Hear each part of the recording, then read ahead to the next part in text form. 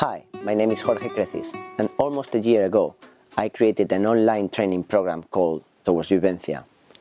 So far, the journey has been amazing, and now we are an online community with people from more than 16 different countries.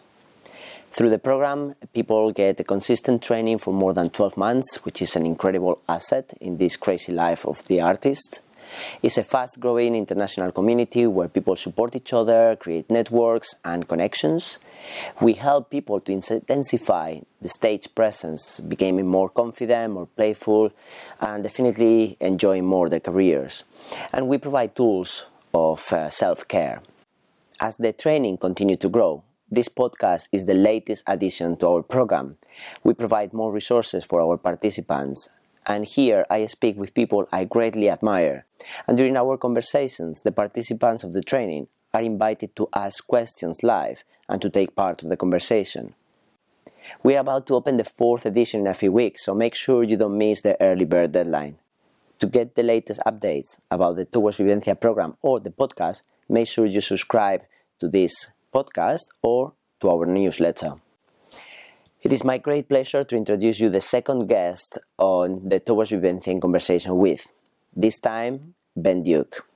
This was a very intense and profound conversation where initially I made a very difficult first question to Ben. We talk about what makes a performer an incredible one and how Ben spots them. What are the barriers between the UK and Europe? How to keep your energy and the quality of your work by saying no to projects that doesn't serve your strategic or artistic vision, and how to manage the financial uncertainty that comes with saying no. How the quicker we define ourselves, the easier it is for the world to understand us and to provide the opportunities that we need. Without any further delay, here you have the second episode of Towards Vivencia in conversation with. Here we are. Ben, thank you so much for having me today in your beautiful place and for agreeing to be part of our Towards Vivencia in conversation with podcast. You're welcome. It's fantastic to be here back after many years, and you and I, we know each other for a bit. Yeah, I remember I was coming on the train journey, and I was remember that probably the first time that we have a connection was 2011 with our both pieces were at the same time on the stage, and I had to look at the title because I didn't remember the title. Up the down escalator. Yeah. And it was funny because I was going to introduce you. It's like, is this guy who is an amazing choreographer, amazing director, who won the National Critic Award in 2016, who was nominated for the Olivier Award last year for Goat, for Rambert. But the most important thing about him is like he made pieces that created moments that you remember forever.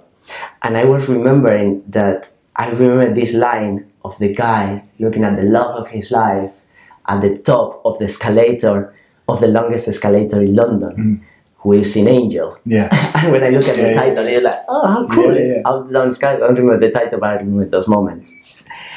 So that's my introduction of Ben. He's someone who is incredibly talented at creating those kind of moments. But something that took my attention over the last few days is I was really excited about coming and interviewing you, talk to you.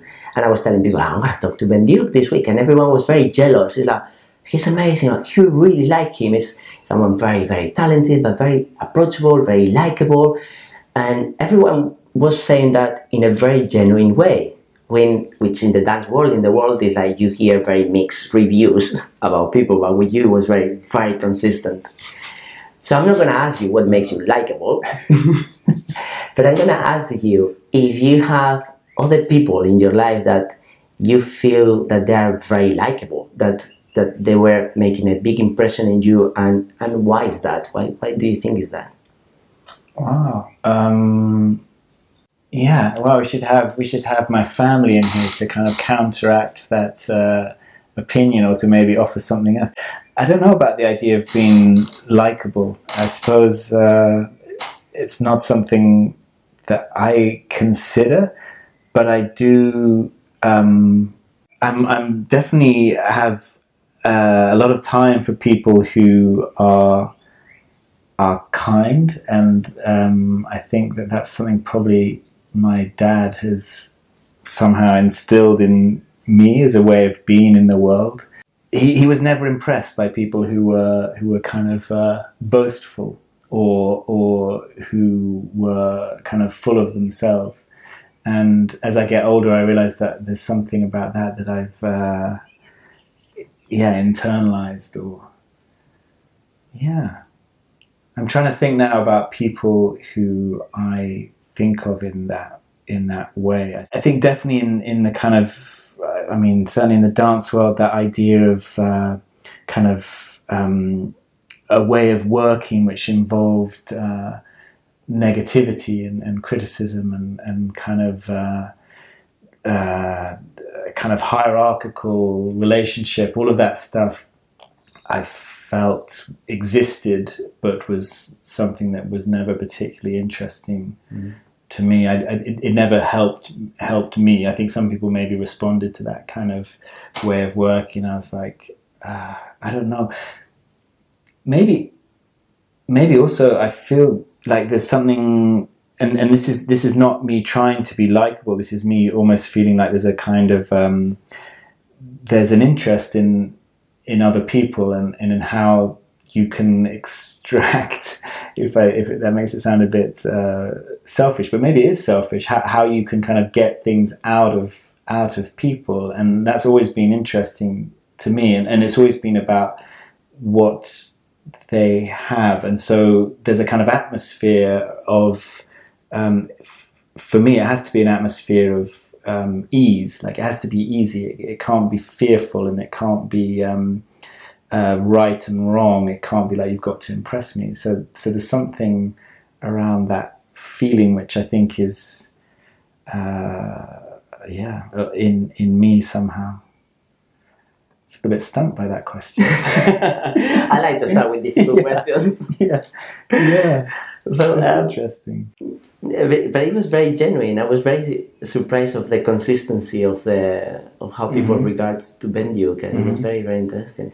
And you were talking about how to extract from people, and how that way of being so disciplined in the studio to the point of being not bossy but nasty as well. Sometimes it works for other people and it's not your way. And in the same way, I would like to ask you about these likable people. It's like, you're working at the moment with someone who is incredible. I fell in love with her artistically the first time that I saw her in the Scottish Dance Theatre, Solène.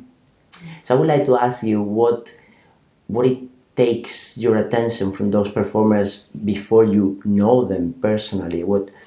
Let's try to clarify the question. What it makes a performer something that you watch on stage and you say, you're an incredible performer. And how, the second question is like, how you nurture that in workshops or directing them.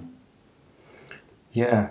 I think, I also, I met Solène when I went to work with Scottish Dance Theatre, and as usual, I begin the process with improvisations and tasks and things like this. And I like things to kind of run on for quite a long time. So that place where people slightly lose track of what they're supposed to be doing, or they get a bit bored, or I like going into this place, and also sometimes for me going, I'm a bit bored now, or letting myself kind of relax into that place. And in that place, I just notice who I watch, or where my eyes go, and what it is. I don't even know what it is about that, but I think that Solène is definitely, she's very watchable, and maybe we'll talk more about that, because that's another slightly vague kind of phrase, but there's something that I trust about that, and I think it's probably something that we all have, but it turns out that I like Solène. Like, I see her in the studio environment, and I think she's great, and then later it turns out that I like her, and normally it's that way. It's odd if I think they're amazing and then I talk to them afterwards and I'm like, wow. So it's probably just the same thing that we have with everyone in how we relate to people. There's a chemistry, or there's a relationship, or there's something about someone which makes you think, I could be a friend with you, or that there's something interesting about them to you. So it felt like that, and also she was funny. So the thing about people who make me laugh is another thing that draws me towards people. So yeah, with Selene it was like that. In terms of nurturing it, I think that I feel certainly this last process we've been through, it's been a lot about space, and the reason I asked Selene is because I knew that she could sit in this space with me, and the space is often quite unstructured and quite what are we doing, and we sit in that little room over there and we stare out the window, and Selene maybe does her emails while she's waiting for something to happen, and then suddenly we have a thought and we try something, and then we sit back into inactivity. And it was important that someone could be in that space and trust its indirectness. And I think because I'd worked with Selene 3 times on 3 projects before, and I knew her well enough, so it didn't feel so much like I was nurturing her, but I was trusting her, and I was setting up an environment in which hopefully she could kind of offer, well, she did offer, of herself very generously and kind of consistently. So yeah, the nurturing feels a bit like neglect. Like the idea of kind of creating space. And I think I love that feeling of space, and I know for some people they don't, and so I think there's performers who I think are amazing, but I think we wouldn't work so well together because that space would be frustrating for them. I was fascinated by the idea of like, you watch them, you get a bit bored to that, you get comfortable in that place, and then you reckon where your eyes goes. Is that a conscious process, or is just because it's happening now in the conversation? It's something that you've been developing over the time as a director? Is like you train yourself to realize, okay, in that moment I am watching at this person. It's something I've thought about. I don't know if it's something that I suppose it's something I've thought of. I remember reading this thing, or one of the first pieces that I saw and loved was this Alan Patel show. In 1997? Possibly. The one that it says in your bio? Oh yeah, that one. Well, no, actually that one I saw before. That was Bernadette, which was on the Dodgem track, which is amazing. And then, I don't know, maybe 2 years later I saw a piece called Itzhak Bark, which she did, which was, Sidi Larbi was dancing in it, and he was amazing. And the show was chaos, or it felt like chaos. And there's people singing, and then there's someone catching like cannonballs on their stomach, and there's someone. The thing was like, what? And I had this feeling of like, well, this is chaos, but I'm enjoying the fact that I have a freedom to kind of look here or to watch there. And then at the end, when I spoke to people, and I thought everyone's experience of that was going to be really different, but actually everyone had seen the same things. So there was something about stuff is happening, but he had cleverly, or somehow he'd understood that our eyes will go to certain places. So in a way, we didn't miss stuff. We'd somehow taken it all in, and I love that idea, because it's not like a film where we don't have so much choice of where we're looking. I felt like I had so much choice and so much freedom to piece this show together, but lots of us had done the same piecing together. So I felt freedom, but actually afterwards I was like, it's more controlled and more crafted than I thought. And that was interesting to me, and I was interested in why we had looked at the same things, or why we had gone out. So I had that feeling of what is that about? And in improvisations, the thing of I'm not entirely sure why, but I try and trust that instinct. And sometimes that does turn into a theory about it, very obvious things, like you have a room full of people and one person stands still, and then you watch them, or you have a room stage full of everyone interacting and someone stops and turns to the audience. So I would like to pick up on something that we've said over the last few minutes about being watchable and that takes your attention.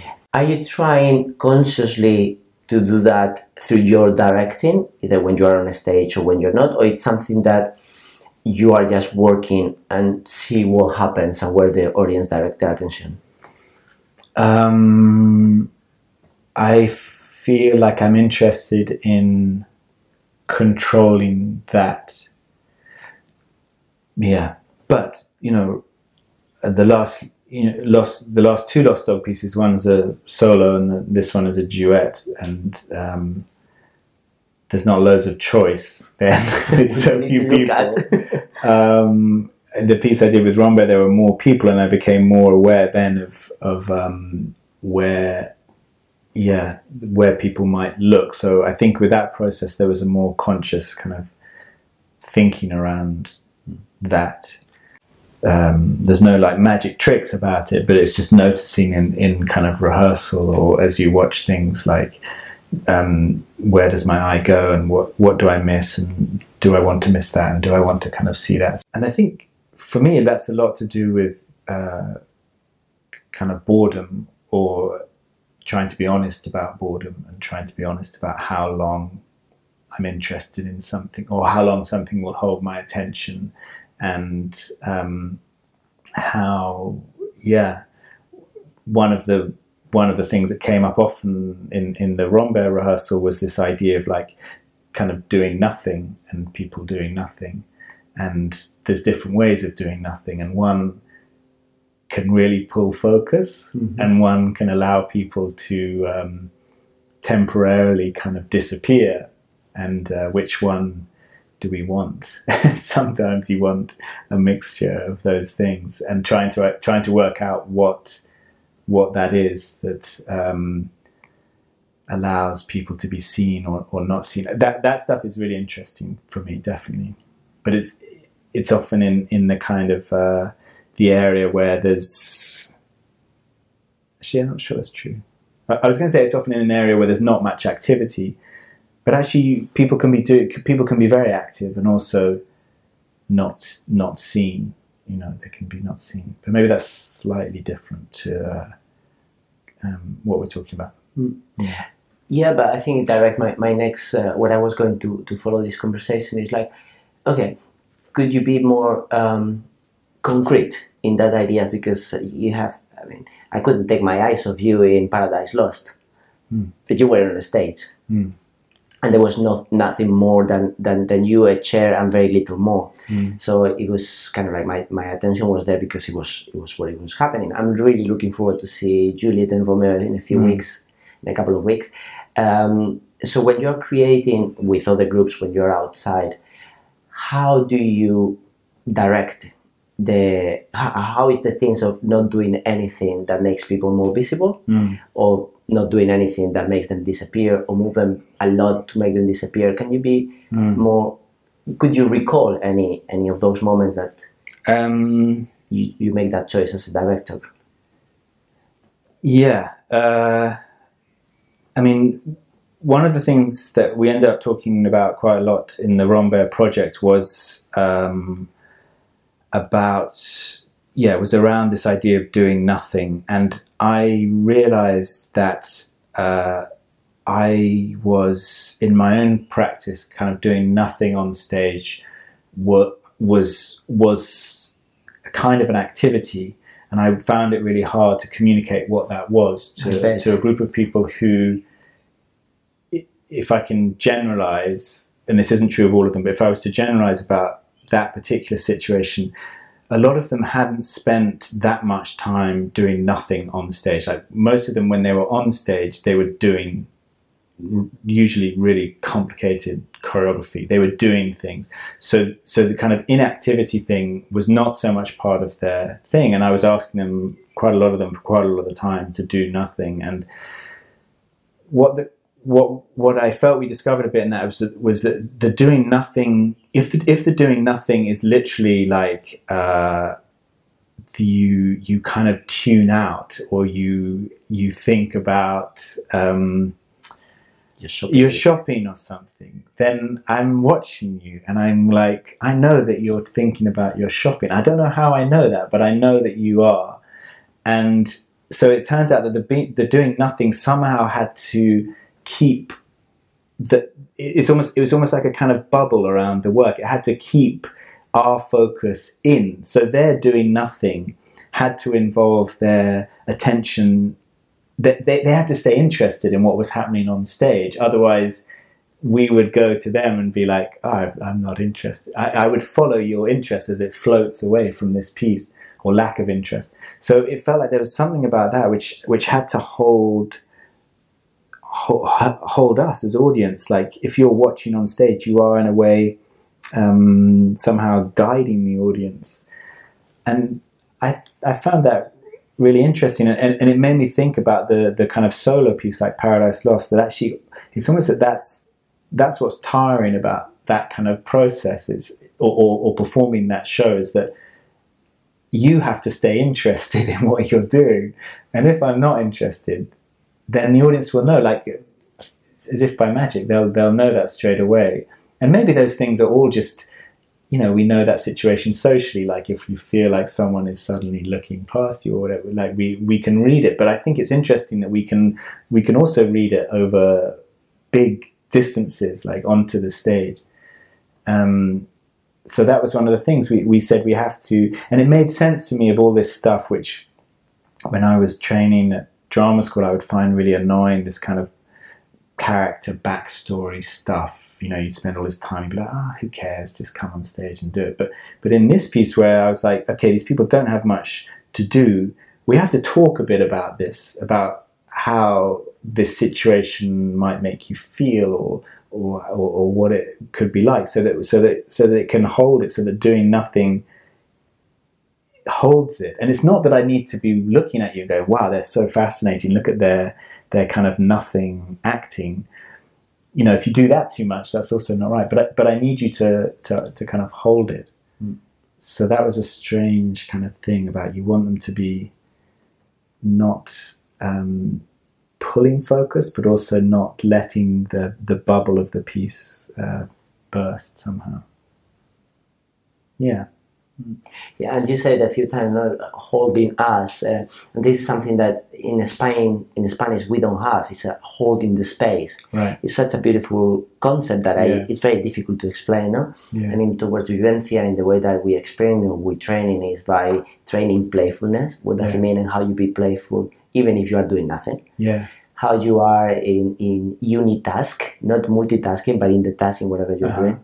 And then how important is the commitment, that if you don't perform, no one else can perform for you. You became the doer, no? Something coming from Grotowski. Right. And you were talking about the background stories, probably from Stanislavski and things like that, from acting school.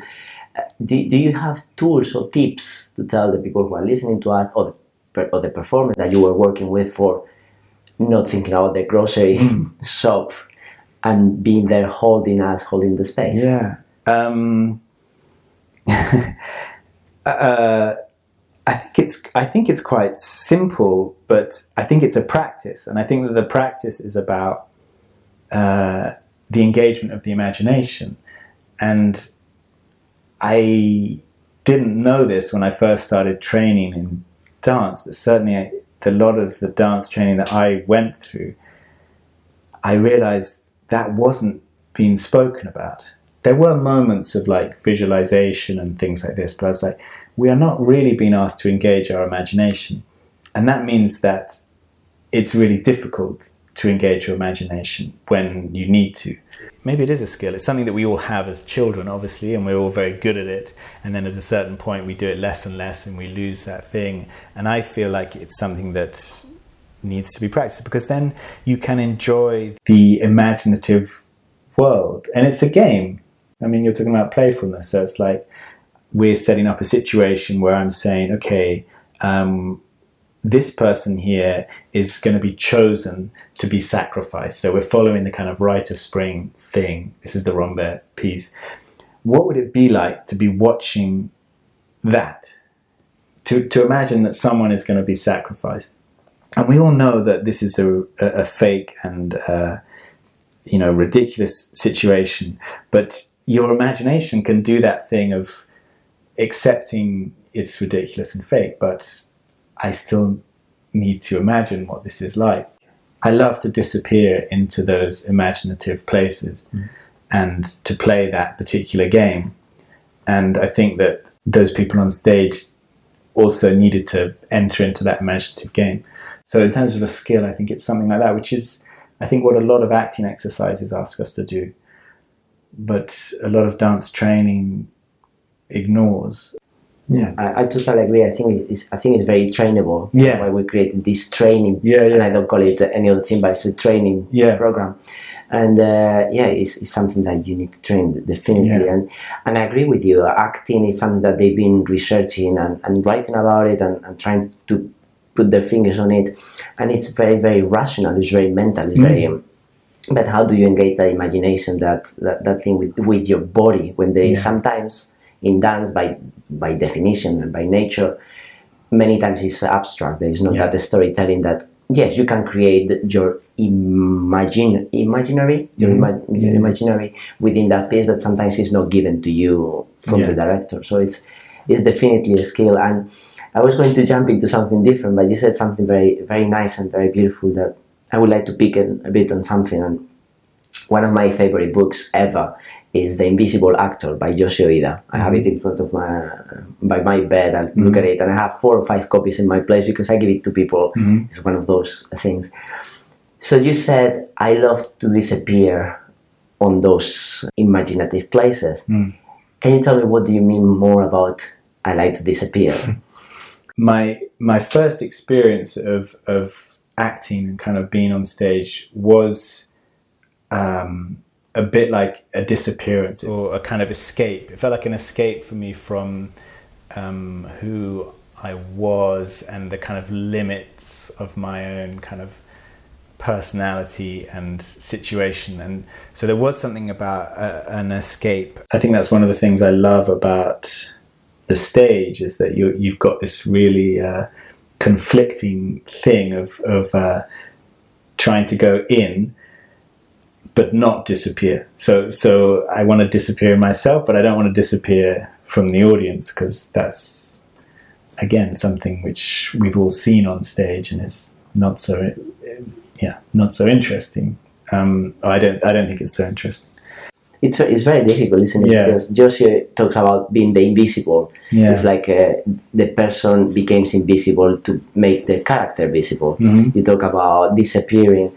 I like to talk about it as active surrendering. You can like surrender your ego, yourself, your identity for something else to exist to you. So it's something that we all talk in different ways. Yes. And it's one of the magic moments as performer. When that happens, it's like, okay, I've done my job.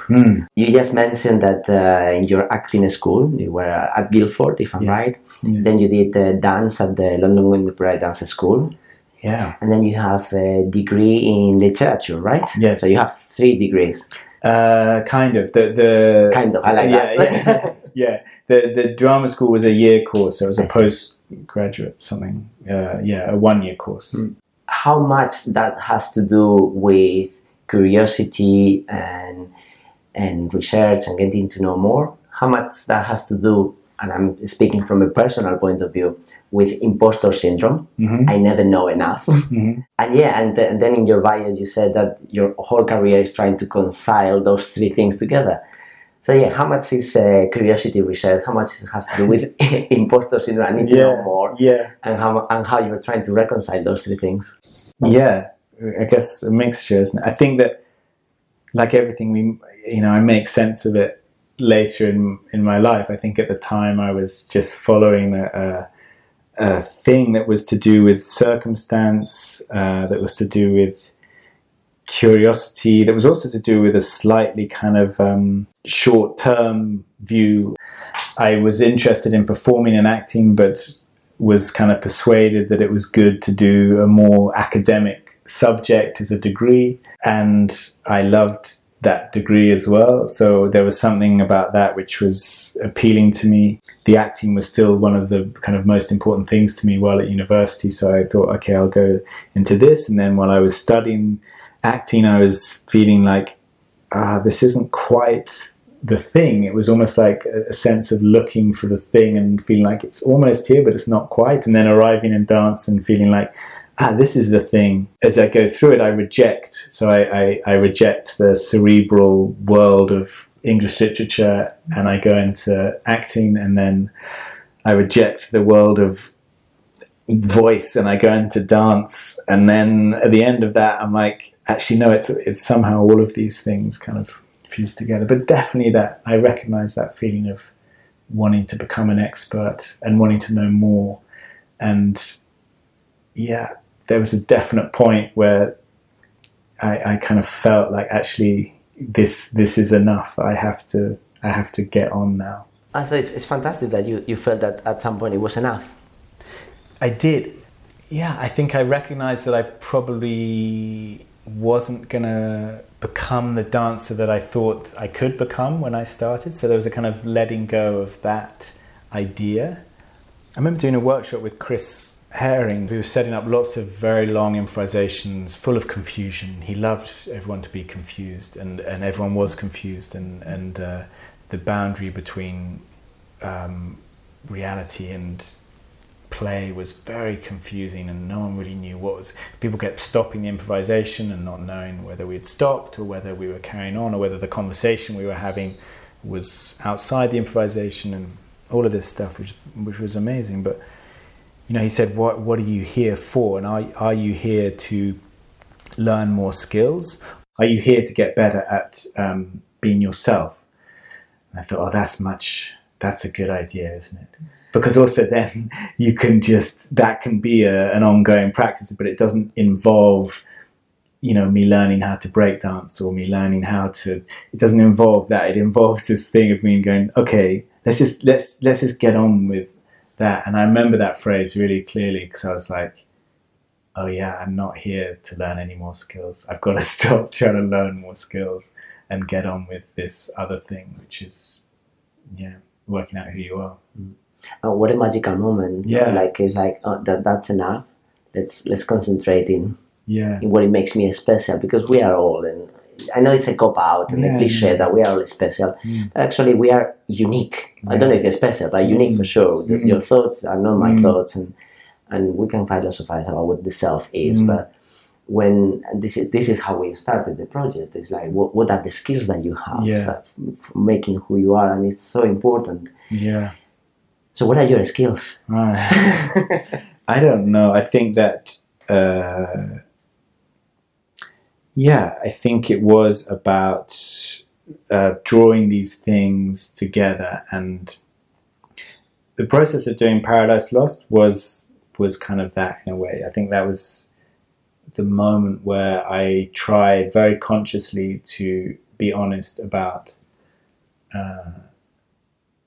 who I was, and to try and bring these things together. So it felt like the skill was a movement between these places, and this was my history and my kind of makeup, and it felt very freeing to kind of admit that and to say, this is a book that I studied, a poem that I studied, and this is my voice, and this is my sense of humor, and this is how I move, and to try and just put all that in the thing. So it felt almost like not an anti-skill, but it felt like a loosening of my grip on the skill that I wanted. So certainly with the dancing, I imagined Paradise Lost was going to have a lot more dancing. And there's a bit in Paradise Lost where I talk about a solo that I imagined, but I don't do it because, and that was true, that was the process. I kept wanting to make this amazing solo, and I kept trying, and each time it kind of collapsed on itself. So I was like, okay, instead of holding on to this, if I loosen my grip on this and I just tell the audience that this is what was going to happen here, but I'm just going to tell you about it because there's actually nothing. there's a few little fragments, so there's really nothing here.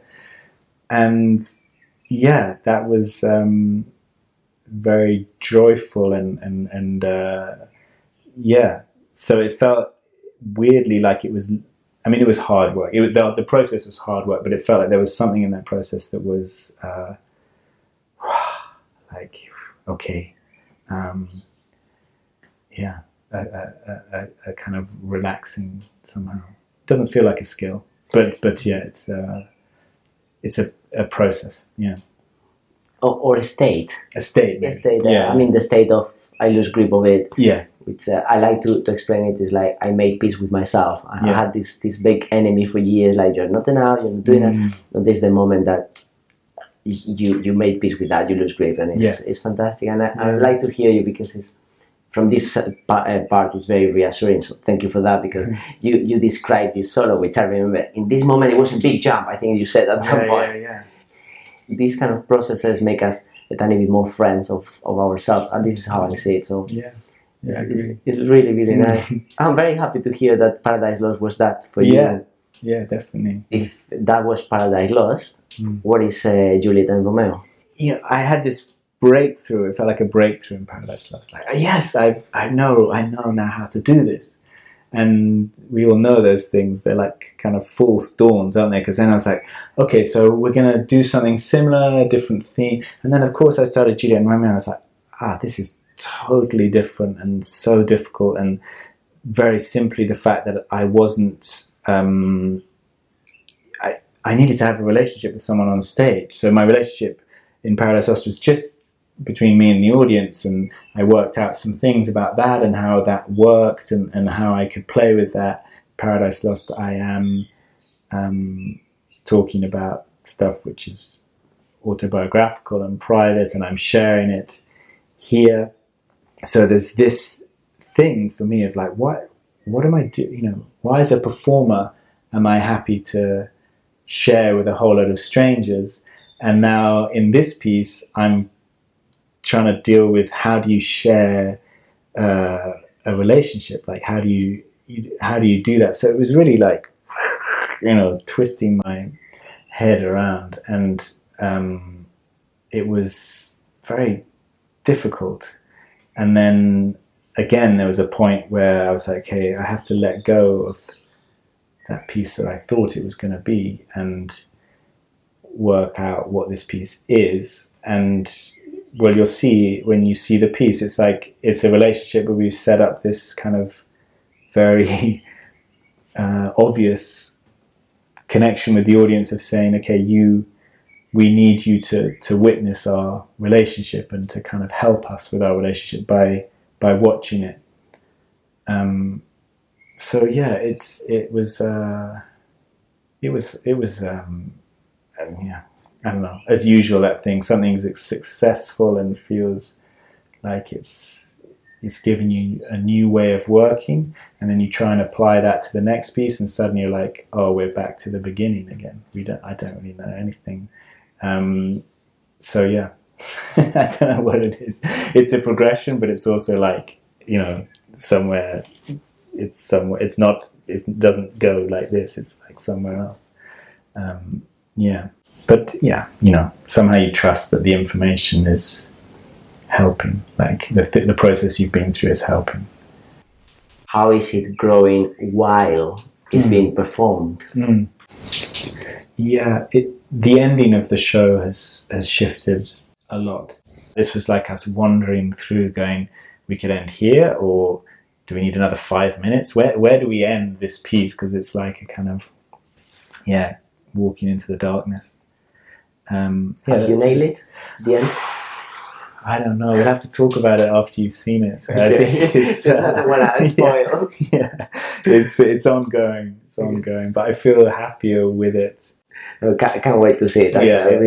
I'm bringing friends actually, so it's gonna be at the place. At the place, the week of the 17th of June. It's gonna be 18, 19. Yeah, it's Tuesday to Saturday. So Tuesday to Saturday. Yeah.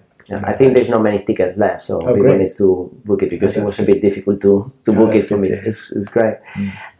So this I don't know about your work, because I've seen a few pieces. I've seen It Needs Horses, I've seen Paradise Lost, I've seen Up Down the Escalator. how would be different Juliet and Romeo if I go on Tuesday, Wednesday, Thursday, Friday, or Saturday? Would be any different? Would be exactly the same piece to the dot? I think probably it would feel similar. I mean, I'm interested in that experience inside, which can feel so varied, and outside can seem not very varied at all. So, yeah, I think it's similar if you saw it each night. Yeah. What's next for you? You told me that you've been just in Kiev. You're going to be at the place in a couple of weeks. Yes. Tell me what's your life looking at the moment. Yes. So we're doing Juliet and Romeo as the British Council the last week of the Fringe Festival. We have some dates in the autumn. We have dates in spring next year for Juliet and Romeo. I'm going to try and step out of the piece and give someone else the role. So someone else will perform with Solène, and that's the first time we've done that. So we're trying to, as a way of increasing our activity, I suppose, to have that piece touring and for me to be working on something else. And we're trying to get some R&D time in for a new piece kind of to start working on it later this year. And that's I don't know so much about that at the moment, but again, I've decided not to be in this next one, which means that this conversation is interesting because when I'm outside, I have to try and articulate things which I don't articulate when I'm doing it myself. So yes, processes, exercises, whatever that thing is. Trying to kind of keep the connection to why I want to do it, if you know what I mean. So when I'm inside the work, like Paradise Lost, it was about the experience of being a parent, and Juliet and Romeo was about my experience of being in a long-term relationship. Not that the piece is about my relationship with Pippa, but it's about something of what that experience is. So I can feel a very clear personal connection to it. So this next piece is how do I hold on to that while I'm, not in it, and I'm trying to get others to be part of that and to bring their own connection to it. Have you chosen that performer? Are you creating a clone of Bendigo? No, I haven't. No. We're kind of it's been a frustrating process of finding some people who I think are fantastic and can do it, but I mean, I think they could do it, but the dates are very difficult to fit in with their schedule. So of course, people who are talented are also often busy, and the freelance jigsaw that we all deal with is sometimes not aligning. So we're in the middle of that, trying to kind of make that work somehow. Can you put your advert for the role in this podcast with a bullet point? Like, I need a performer who. I could try and do that. I realize that maybe I'm not the right person to recast it. Maybe I need someone else to kind of to look at it and go, what is that? Because I'm involved in my own connection to it, and sometimes that feels difficult. I think that there's movement in it. It doesn't feel like that is.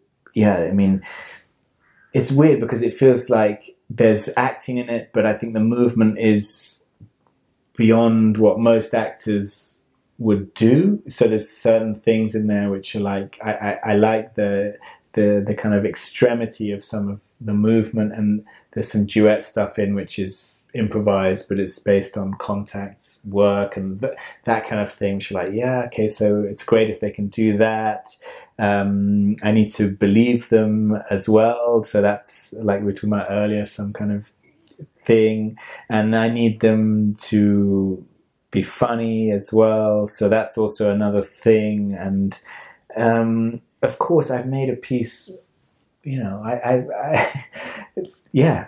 done things that I can do. So we were talking about, you know, getting kind of better at being yourself, and I have tried to let go of the things I'm not so good at. So of course, if I made that piece with a different performer from the beginning, it would be a very different piece. So the replacing is, you know, it's difficult. But yeah, I'm sure they're there somewhere.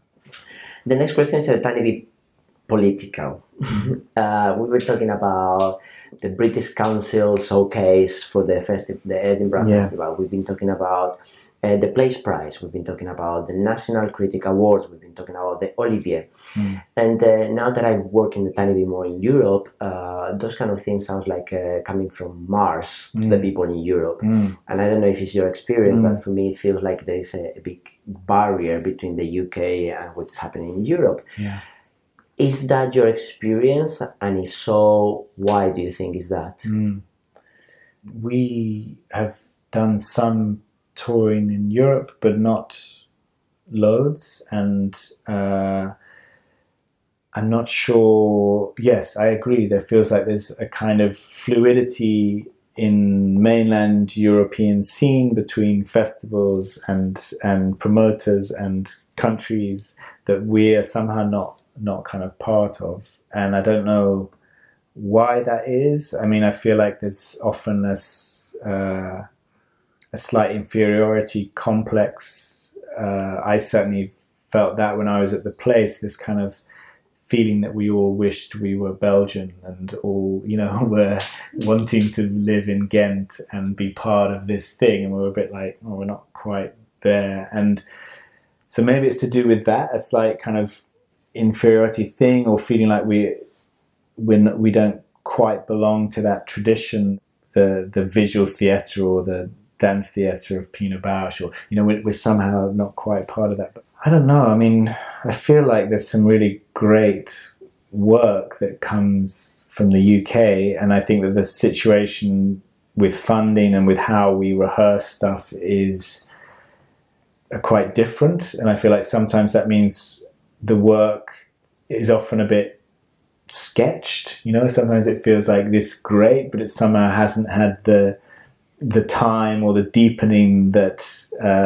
it needs. I would like to do more of that. I would like to be more connected to that kind of scene, and hopefully that's happening a bit for us now. But yeah, you know, I work a lot with English, with language, and sometimes there's that kind of sense that when we were in Paris with the Rambert show, there's this kind of sense of, oh, there's an English humour here. And that's okay, but I feel like sometimes that's also used a little bit like it's quirky, or, you know, these kind of words which keep us a little bit outside. You know, it's something there, and it's almost like it's not quite taken seriously. I can think of lots of reasons why that is. I think again, you know, you look at, I don't even want to talk about it in this context, of course, but you look at Brexit and this idea of how we position ourselves as a country, and we try and keep ourselves a bit separate, and we want to be connected to the States, but we also want our relationship with Europe. And if you think about that, that's exactly how it feels in the dance world. You know, we have this kind of connection to Martha Graham and Merce Cunningham and this thing that's looking there, and then we've also got this desire to be part of what I think of as a more kind of visual theatrical tradition. And again, for me, I was like, yeah, you know, I'm a white English man, and I need to be okay with that as well, because otherwise I'm constantly going to be, trying to be something that I'm not, or wanting to be something that I'm not. So it feels like, I don't know, when I feel optimistic, I feel like if we could ignore Brexit for a moment, that there's a kind of maturing somehow of UK dance work, and hopefully that means there'll be more. Well, I would have said that before, but now there's lots of reasons to feel less optimistic about it. But yeah. Yeah, for those who are listening to us or watching this and are not familiar with the British scene, I think you're very, very right, and I have to defend that very often right now in Europe sometimes, because there is, in my experience, there is kind of like, there is that quirkiness or that old school or something like that. And while here in the UK in the last 10 years are incredible things happening, like Ben Duke, and these things that hopefully little by little are creeping into Europe, because so people from the mainland Europe research what's happening here, and I hope this podcast makes a little bit the bridge. Last time I was talking to some people, I was interviewing Guy Nader and Maria Campos, who are an amazing couple. They're doing incredible work. They're going all around Europe, and here in the UK they're not very well known, unless you've taken one of those workshops in Berlin or in Barcelona. So I think we need to start making those bridges, because us as artists, and this is my idea, we need to go beyond those regulations and those politics agendas that are just trends. 20 years ago it was trendy to be European in the UK. Now it's trendy not to be European. So yeah, that's a call for action for artists from here. It needs to be happening. 3 more questions. I was going to ask 2, but I have 3 more questions, and this is questions that I ask all our guests, and so you can answer as deep as you want or as quick as you want. So the first question is, how the hell do you manage your schedule and your energy? Yeah, sometimes not well at all. So at the moment there's this kind of restructuring, I suppose, of the company, and what are the things that I do well, and what are the things that are just a kind of a waste of energy or kind of thing.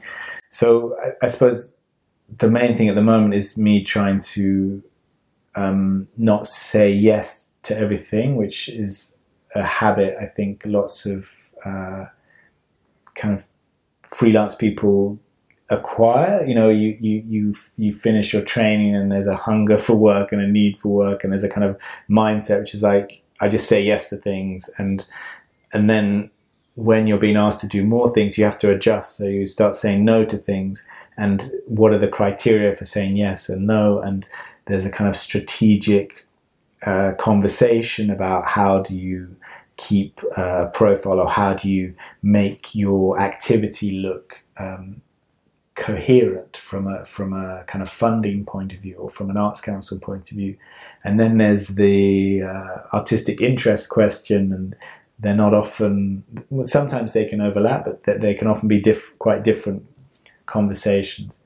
So I think at the moment it's me trying to say no, the default be no rather than the default be yes, and then to try and really consider what that thing is and how that impacts on this, but also on my family life and my time here, or my time traveling. I think like everyone else, I'm just juggling the whole thing, and sometimes it feels like the balance is wrong, and sometimes it feels like you've got it right, and then that's a short moment and then it goes wrong. It's like that. And that's something quite consistent with the people that I've been talking, that one of the secrets of managing your time, your energy, is to be able to say no. Yeah. And it's incredibly difficult. It's really hard. But it was fantastic to hear you those 2 tips very, very clear. One is strategic for funding and how I manage that. It seems that and in reality my activity is consistent. And then the other one is how artistically interested I am into it.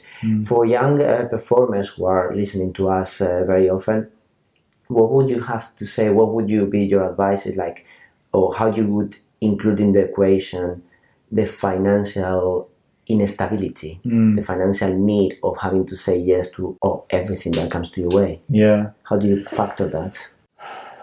I don't know, but I think we know what we want to say yes to. So if I think about myself when I was kind of finishing college, I think I knew the things that I was interested in, and I feel like if I'd been better at saying yes to those things, that would have helped me define who I was and define the kind of performer I was and the kind of work I wanted to do.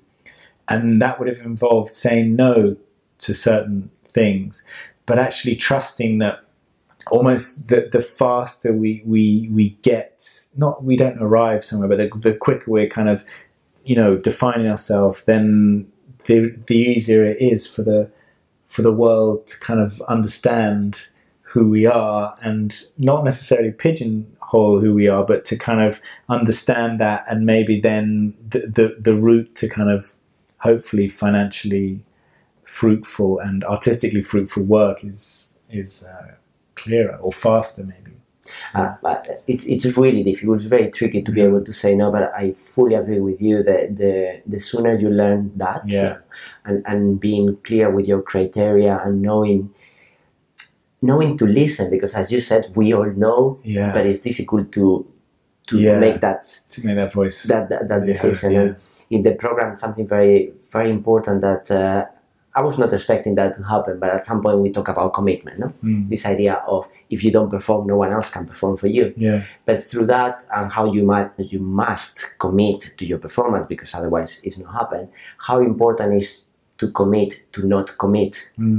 And it's like, well, I was committing to run today for 1 kilometer, but I wake up and I'm not good. I feel tired. Okay, I'm committing now to not commit to my run, and how important that is. And so it's great to hear that you feel that it's also faster, because it's something consistent that I hear with age. It's very difficult to grab when you are.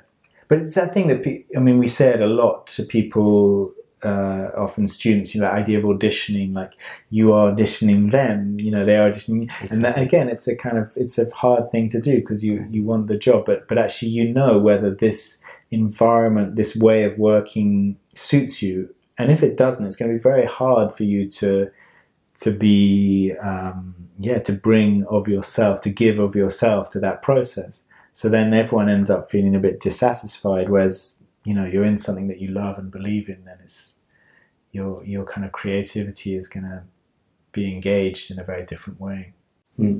Definitely. If it's something that you love, it's something that you make everyone's lives better, and the process benefits, and you grow as an artist, as a person.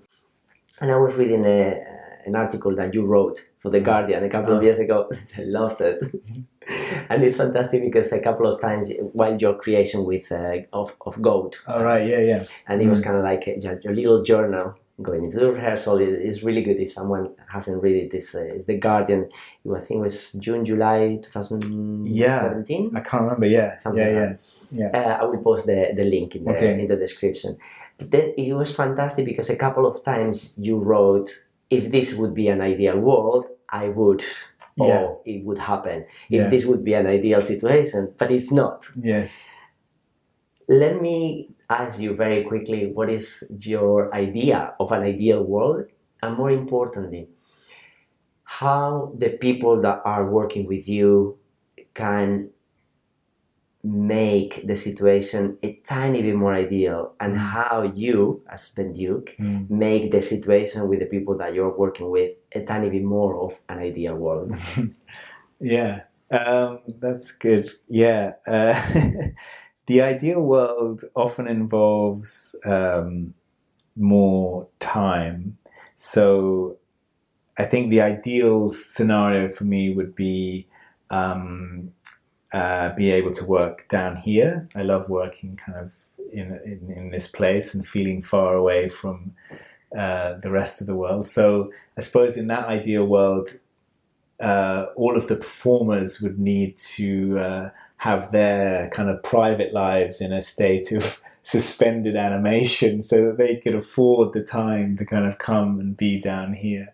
And that would be a process of, that would be, I don't know, I think maybe a period of 2 months or something of investigation and work. Then I would like a break, I don't know, space and time, and then to come back for another month and start putting it together. And then in the ideal world, there would then be a premiere that was important enough to make me finish the piece, but not full of, reviewers or people who were going to judge it too much. So it would exist in a kind of, I don't know where that would be, some kind of place where it's important. There's a bit of fear, so I've got to finish it. But then we've got another 2 weeks of performance before anyone, any of the gatekeepers kind of see it. So I think the ideal world would be something like that, and all of the. Oh yeah, no, there would be in the ideal world. There'd also be a 2-week kind of tech in a wonderful theatrical space with all of your kind of collaborators around you. Catering provided. Yes, Catering provided. absolutely, yeah, and lots of time to kind of 2-hour lunch breaks to eat together, and something like that. And also in an ideal world, that would be it. It would be a company. Yeah. So people who the kind of depth of relationship and the amount of time you'd work together meant that you were moving on somehow. You weren't kind of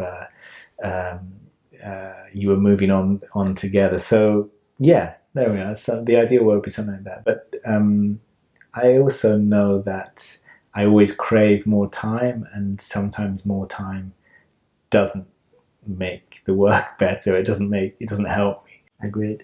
And I'm going to tell you one is right now. It happened, one of the most amazing moments of this conversation, which I think one of the moments that I'm going to treasure for the rest of my life, is I saw Ben Duke disappearing before my eyes to go into that ideal world as you disappear into Paradise Lost.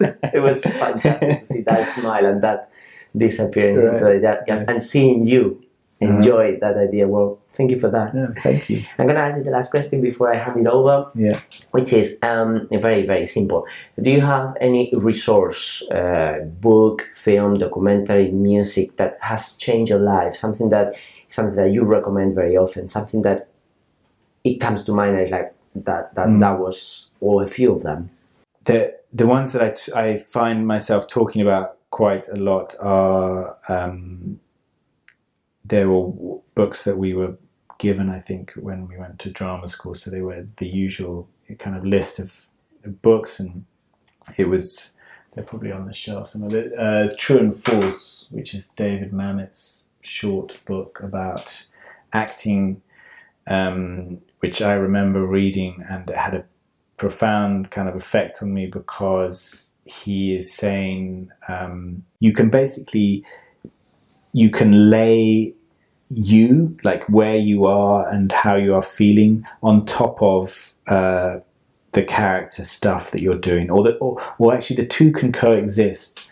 So this thing of like the backstory, the more Stanislavskian or the more kind of method like thing of staying in this thing, he was kind of saying you don't actually need to do that. You can say the lines, you can do the role, but you can also stay connected to where you are in that moment. And for me, that was a kind of revelation, because that was my experience of watching theatre and being on stage. Was like, what I love about it is that you can't suspend your disbelief. Like, we talk about suspending disbelief, and you can up to a point. But what's delightful about it is that it exists alongside the reality of it. So I love it when you see people make mistakes. I love it when bits of scenery fall over. I love it when all of this stuff happens. And yet the show carries on, which takes me into the next thing, which is the Tim Etchell's book, Fragments. So Tim Etchell's from Forced Entertainment. And I love that book for a similar reason, that he talks about this thing of like, Forced Entertainment being like a group of really crap magicians. He's like, we roll up our sleeves, we don't have anything there, the set is crap, the acting's a bit crap, the costumes are crap, everything's just not good. But in spite of all of that, in so many Forced Entertainment shows, I am transported by them and by what they do, and that sits alongside who they are in that moment. Well, the other one, I suppose, would be the Peter Brook Empty Space one, again, just because of the simplicity of that idea of theatre is just, you just need one person to agree to be a performer and the other person to agree to be an audience, and then you're off. And that's I love that as a starting point. The power of the poor theatre. I can see exactly. as well.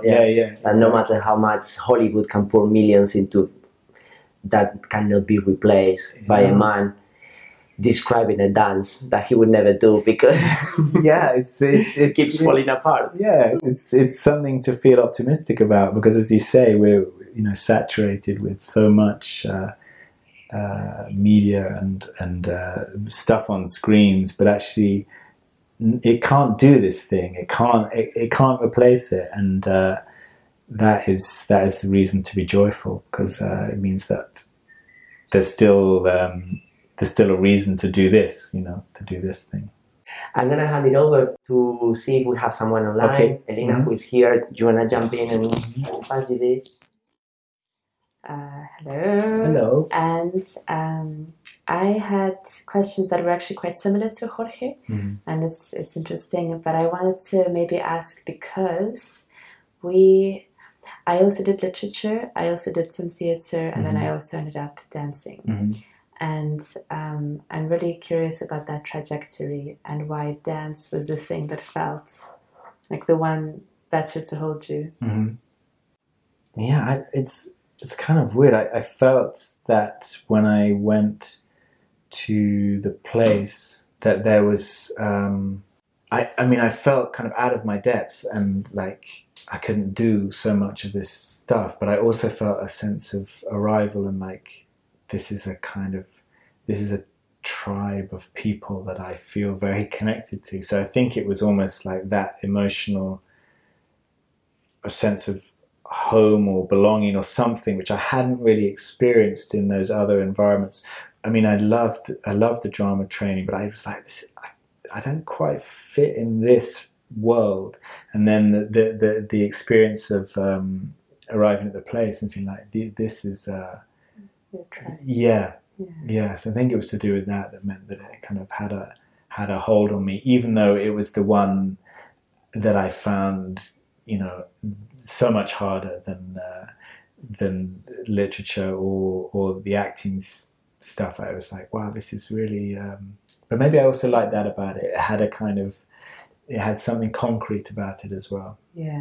And it was similar, like what Jorge asked about the imposter syndrome, like if you felt that imposter syndrome within dance, and then how did you negotiate with that feeling, and how did you deal with it? Yeah, I mean, I suppose I struggled with it, and initially thought I could, because I didn't really know I didn't really know any dancers. I didn't know the kind of length of time that most people trained in dance. I thought, I can get to this place. I can spend 2 years or 3 years and on. And it took me a long time to realize that wasn't the case, and that it was going to be a much longer process. So I think there was a kind of a letting go of that idea, and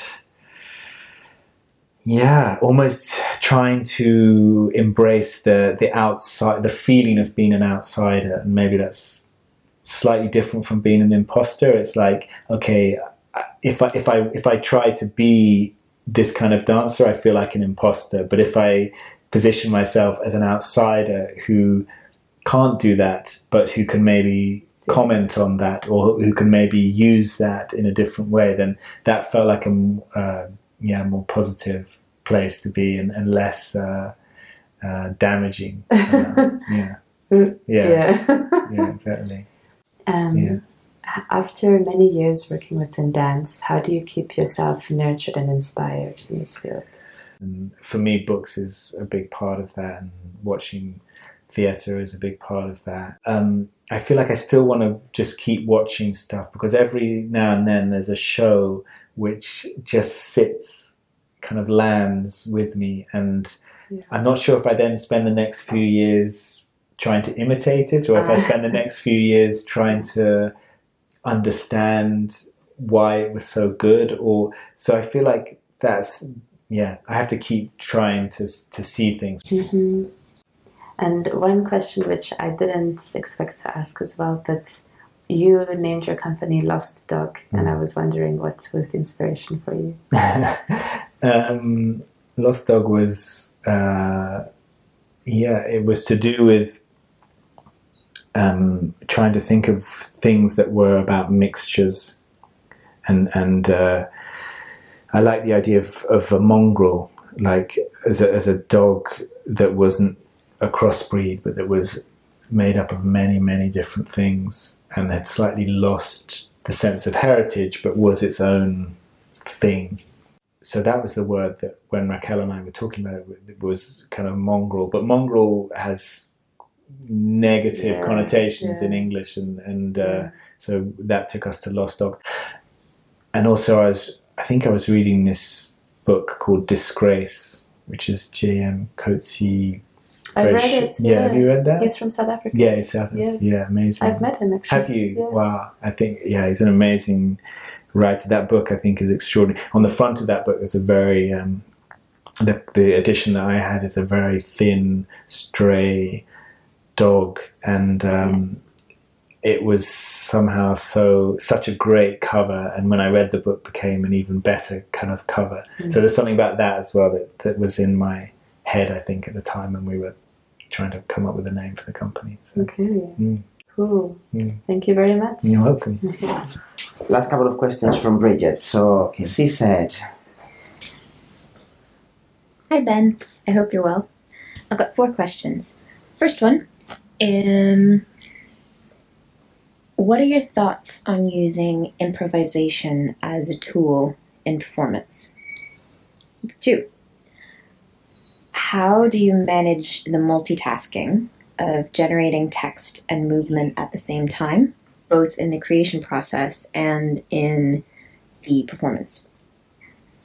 Number 3, what does authenticity mean to you? And number 4, which is kind of related to the previous question, how can a story be told authentically? Thanks. Bye. Wow. Okay. Those are some big questions, no? it is. Improvisation. Using it to generate material feels, just endlessly fascinating and useful. And I realized that I'm quite...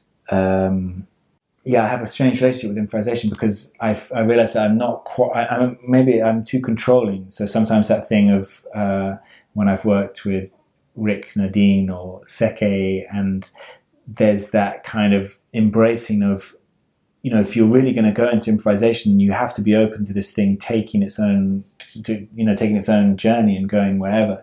And I'm like, I like that, but I also want to keep the shape. I also want to control the outcome of this thing. So it feels like in performance, I'm offering little moments of improvisation, but it's almost like they sit within a scene which has a beginning and an end. And we, like in Juliet and Romeo, we both know how this scene kind of ends. So we know that if we're going to say a different line or we're going to do something else, we have to get back to a certain point. So it feels like there's pockets of freedom within it. But I think the thing is always looking at it and going, is this better if I set it? Like if I set it, what do I gain and what do I lose? And trying to work out, what's so for movement, it's like, is this going to be any better if I set it, or is an improvised score going to keep a kind of freshness that means it stays? It's better. I suppose that's the only way I can judge really whether. And with text, I think that all of the text that we make for the text I made for Paradise Lost, the text for Juliet and Romeo, is all done on our feet. So it's not like we're sitting and writing; we're standing and improvising. Mm-hmm. And as you repeat the improvisation, you notice which bits of text you remember and which bits kind of stay. And so that process then carries on into the being on stage, where some of those scenes are loose, and then in the process of performing they become tighter, but somehow you hold on to the feeling of improvisation. So you hold on to that sense of, I'm not repeating lines that I have learned, I am improvising, but the improvisation happens to be the same each time, which obviously defeats the point of improvisation. But so it feels like there's something of the spirit of it or the feeling of it which is important for me as a performer to hold on to, so that I can believe that I am making this up. Keeping it fresh. Yeah. And making it for the first time. Yeah, exactly. The juggling of things. I suppose it doesn't feel like juggling. I think that the hardest thing about it is the kind of body, like how, if you warm up at the beginning of the day, how do you keep that availability in the body if you then spend 2 hours sitting there and talking about something? So that feels, that part of it feels difficult. Like, how do you keep those things available throughout the day? But the actual juggling of stuff doesn't feel, for me, it doesn't feel that hard. It feels like the question is always the same. Like, is this better if we just say it, or is this the bit where we feel like moving? So it can be a kind of, not so much a juggling, but almost like a kind of a collage feeling of like, okay, let's do this now. I feel bored by my voice, so let's try moving. Or I feel physically tired, so let's try talking. It feels like it's experiential. So the choices are like, how do we feel inside it? And that can be the day, or obviously on stage, we've made those choices already, but it can still be that thing of, I shift the medium, I shift the mode of expression, but it's all still part of telling this story. The idea of authenticity, I don't know. It's a tricky word, because it's kind of this idea of authenticity and honesty and some kind of believability of performers. My understanding of it is that if you are able to connect to something that is real for you, then we believe it as audience. And that sounds very simplistic, but I found in Paradise Lost that I needed moments that took me right back to a particular memory, and I needed to create space and time on stage to connect to that memory. And if I could do that, then that would offer me a kind of fuel for the next bit. And I think Juliet and Romeo is similar. Like, if there's moments where it feels like a dropping somehow. It feels like a dropping in to myself, and that gives me a feeling of authenticity, I suppose. So if I'm working with other people, there's some process around that of how do we find that connection, and making sure we take the time to make that connection. So, that can be, just don't rush through it, but find the time on stage to do that. So does that answer the last bit of that question? It was about authenticity. How do you tell a story? Yeah. So I think that the answer for me at the moment about telling a story authentically, it doesn't mean it has to be your story. Like, it doesn't mean it has to be your autobiography. But within that story, where are the kind of islands, or where are the moments where you feel yourself connecting to that memory? Because I think there's that thing about reliving and repeating, which they're very different things, aren't they? So how do you relive? And I think you relive by getting into that memory. Segner normally talks about presentation and representation. Right. It's presenting something for the first time, because it cannot be repeated. It's happening now, even if you're repeating the same line, or trying to represent something that already happened in the past, right. which is very I think very accurate. That seems true, and we see a lot of, I think dance particularly can be quite guilty of representing, because the rehearsal has happened, the decisions have happened, and a lot of dance rehearsal is about how you can get rid of the mistakes. And so you're watching something that's kind of done already, which can be not so great. is what are the techniques to keep that magic, and even something is hyper rehearsed, how it can be presented for the first time, because it's never going to happen again. No, it's happening in that moment. Yeah, that's a little bit what we're trying in this program as well. Yeah. Ben, thank you very much. Thank you. Now I can understand why people like you a lot, because you're very, very generous, not only in your performances, but talking and with your answers. I love having a little bit like a window into your brain, that I could carry on, continue talking with you forever, because I have notes. I feel like I want to talk about autobiographical work, how do you recover from up and lows, and how I have lots of questions, but I think it's a good moment to say thank you again for receiving me in your home, for having this conversation, being so open. Thank you for disappearing into that imaginary world. It's been an absolute pleasure, and I really hope that it will be another one in the future, because it's been fantastic, and I have lots of more questions for you. That's great. It's been really fascinating stuff. I've really, really enjoyed this conversation. Thank you. Thank you.